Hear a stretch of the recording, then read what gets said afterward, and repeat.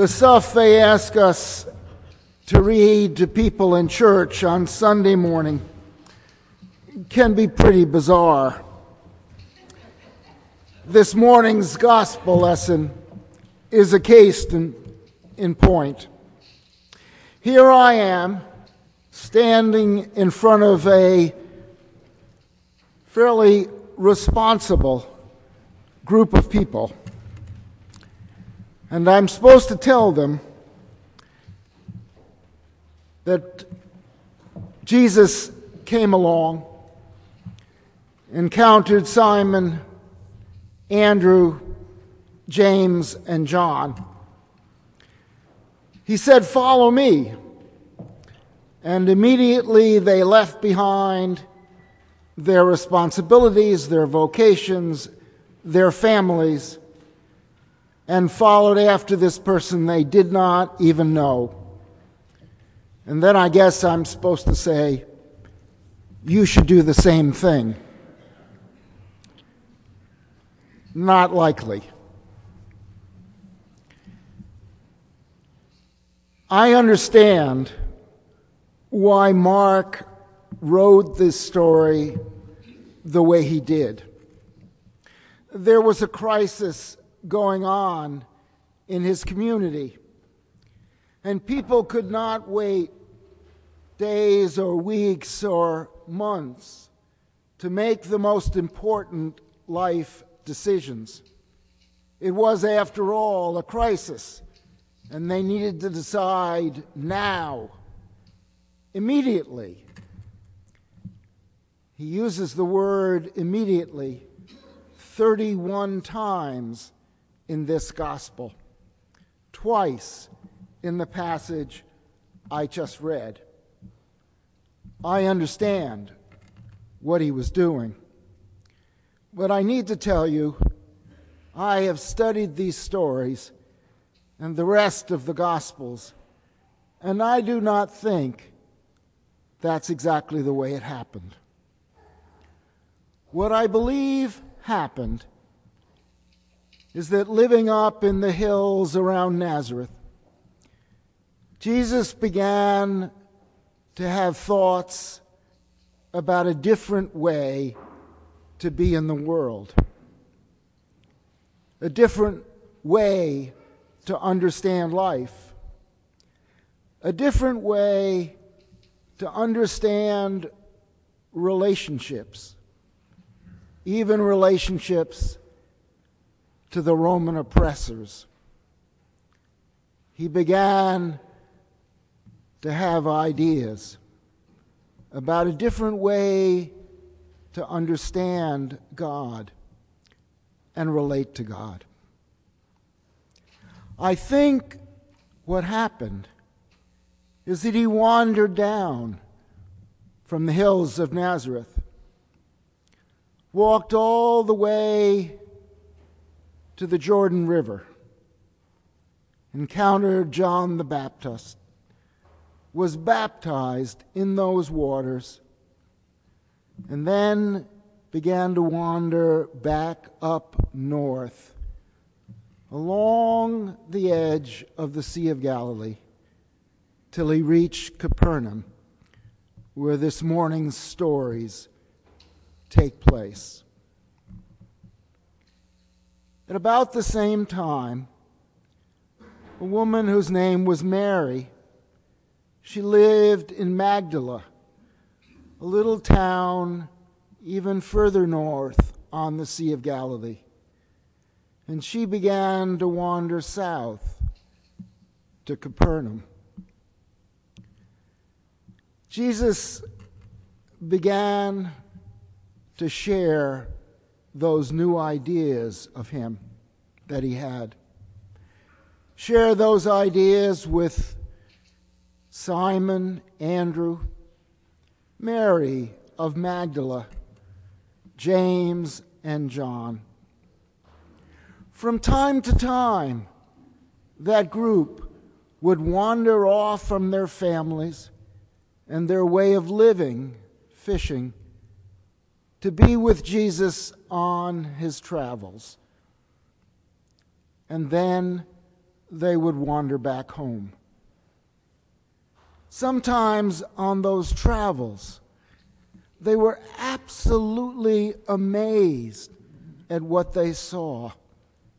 The healings, the feeding of thousands.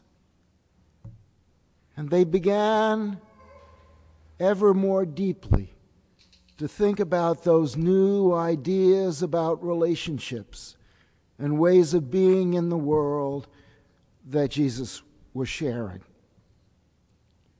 Very slowly, they realized that there was so much more life in this way of being in the world. Eventually, they decided to live that new way.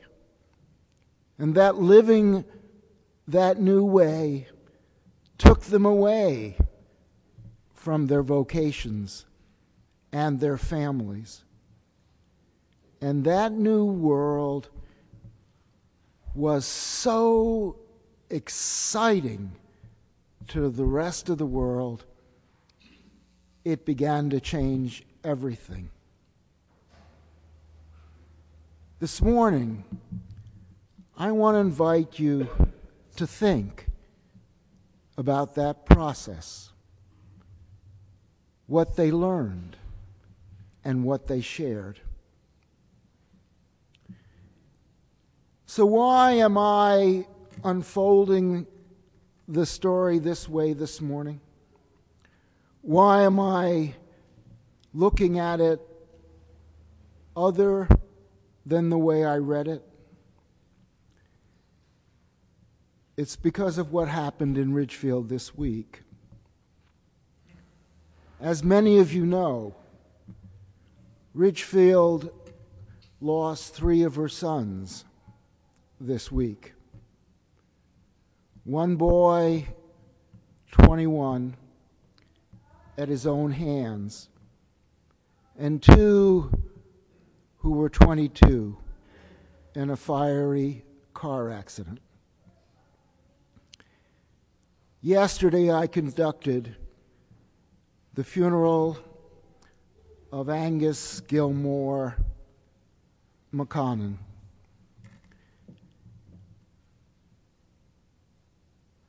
It is not easy to lead that kind of a service. It's exhausting at best, shattering at worst. And if I seem shaky this morning, now you know why. After that service, people said I did a good job. Maybe I did. Maybe I didn't. After a service like that, people tell you you've done a good job.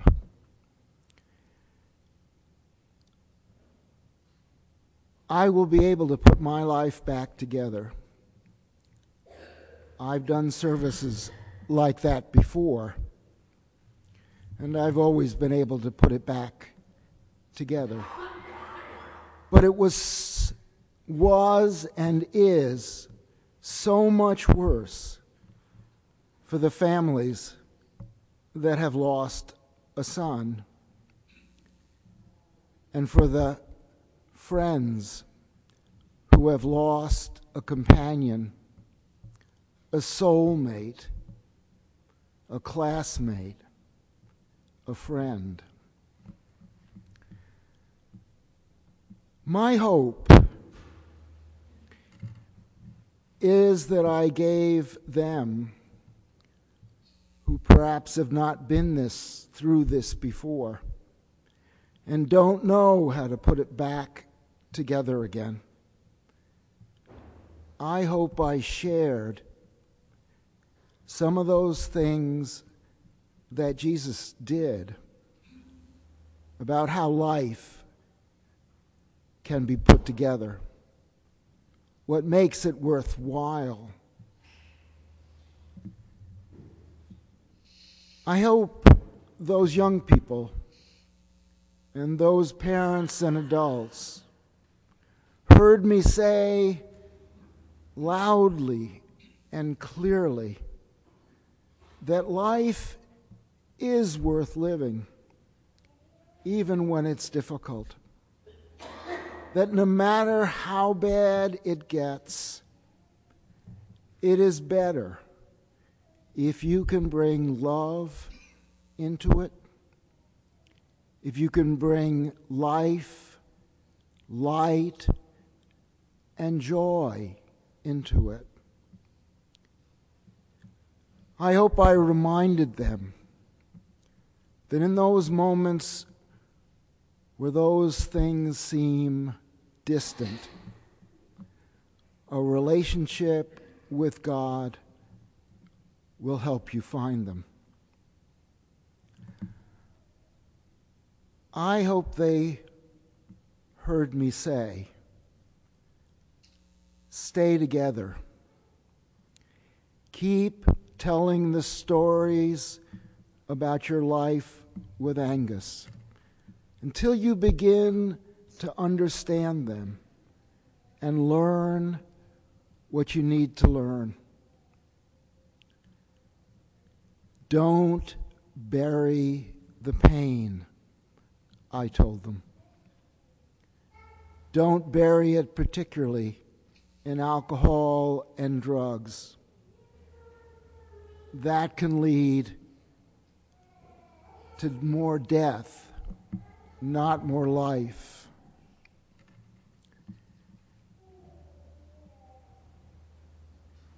Over the years,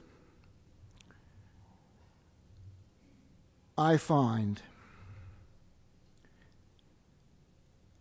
that these stories from Scripture, these messages and words from God, help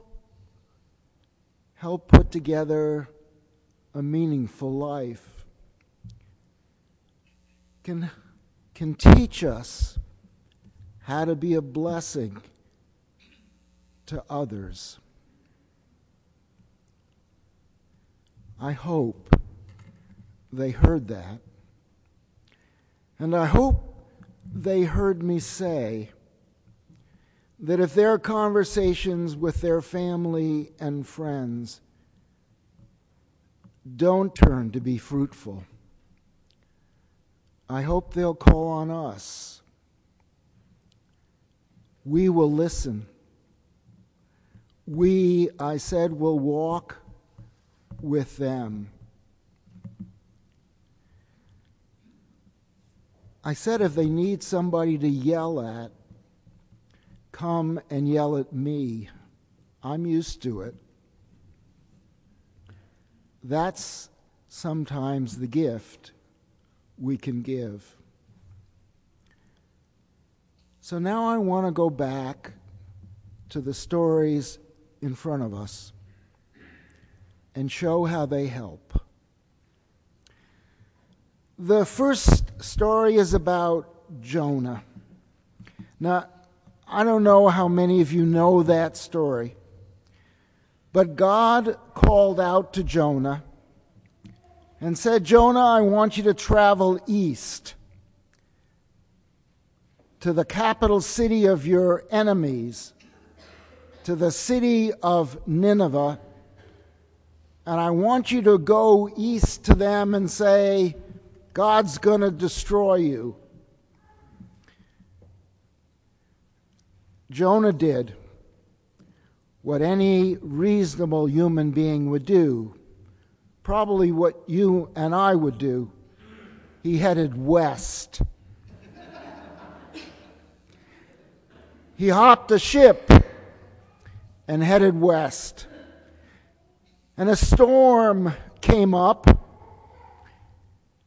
and the soldiers discerned that God caused the storm because Jonah wouldn't do what God wanted him to do, so they threw Jonah overboard. And Jonah landed in the mouth of a big fish who took him east where God wanted him to be.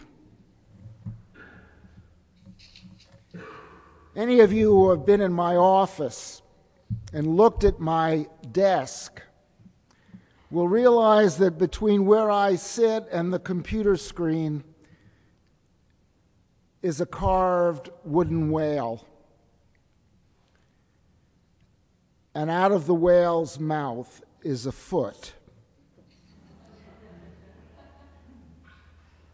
I know whales can't swallow human beings, but I know God is going to ask me to do some difficult things.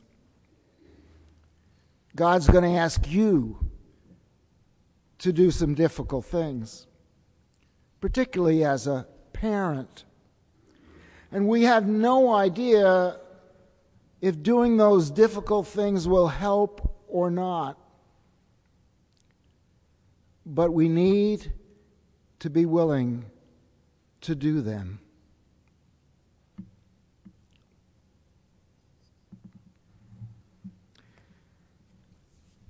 In the gospel lesson, Jesus called people to be fishers of people. Now, those of you who know me know that I love to fish, particularly in salt water. And during that time when we owned a house on an island off the coast of Maine, a lot of parents asked me to teach their children how to fish. Fishing takes patience, not something kids have a lot of. And so parents ask somebody else to teach it. And I have this saying, which I repeat again and again, and kids hate it. It says, this endeavor is called fishing. It's not called catching. If it was about catching, they'd call it catching. But it's called fishing. It's about being here.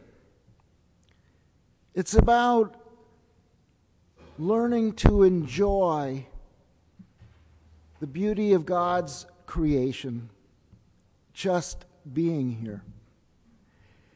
It's about learning to pay attention, listening and watching very, very carefully. If you do that well, you may even figure out how to catch fish on this day. What does it mean to be a fisher of people? It means being willing to be with them, to walk beside them, to listen to them very carefully till you figure out what they need to be more whole, what they need so they can be more of a blessing to themselves, their neighbors, and all of creation.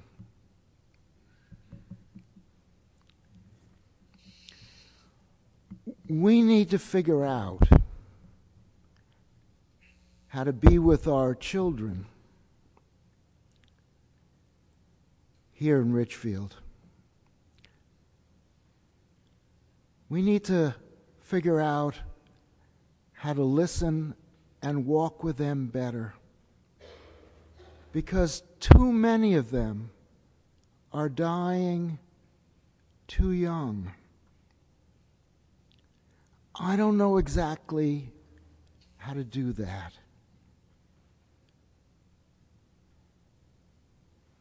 But that's, I think, what God is calling us to do. And I hope we find the love and the wisdom and the courage to be about it. May it be so. In the name of Jesus, amen.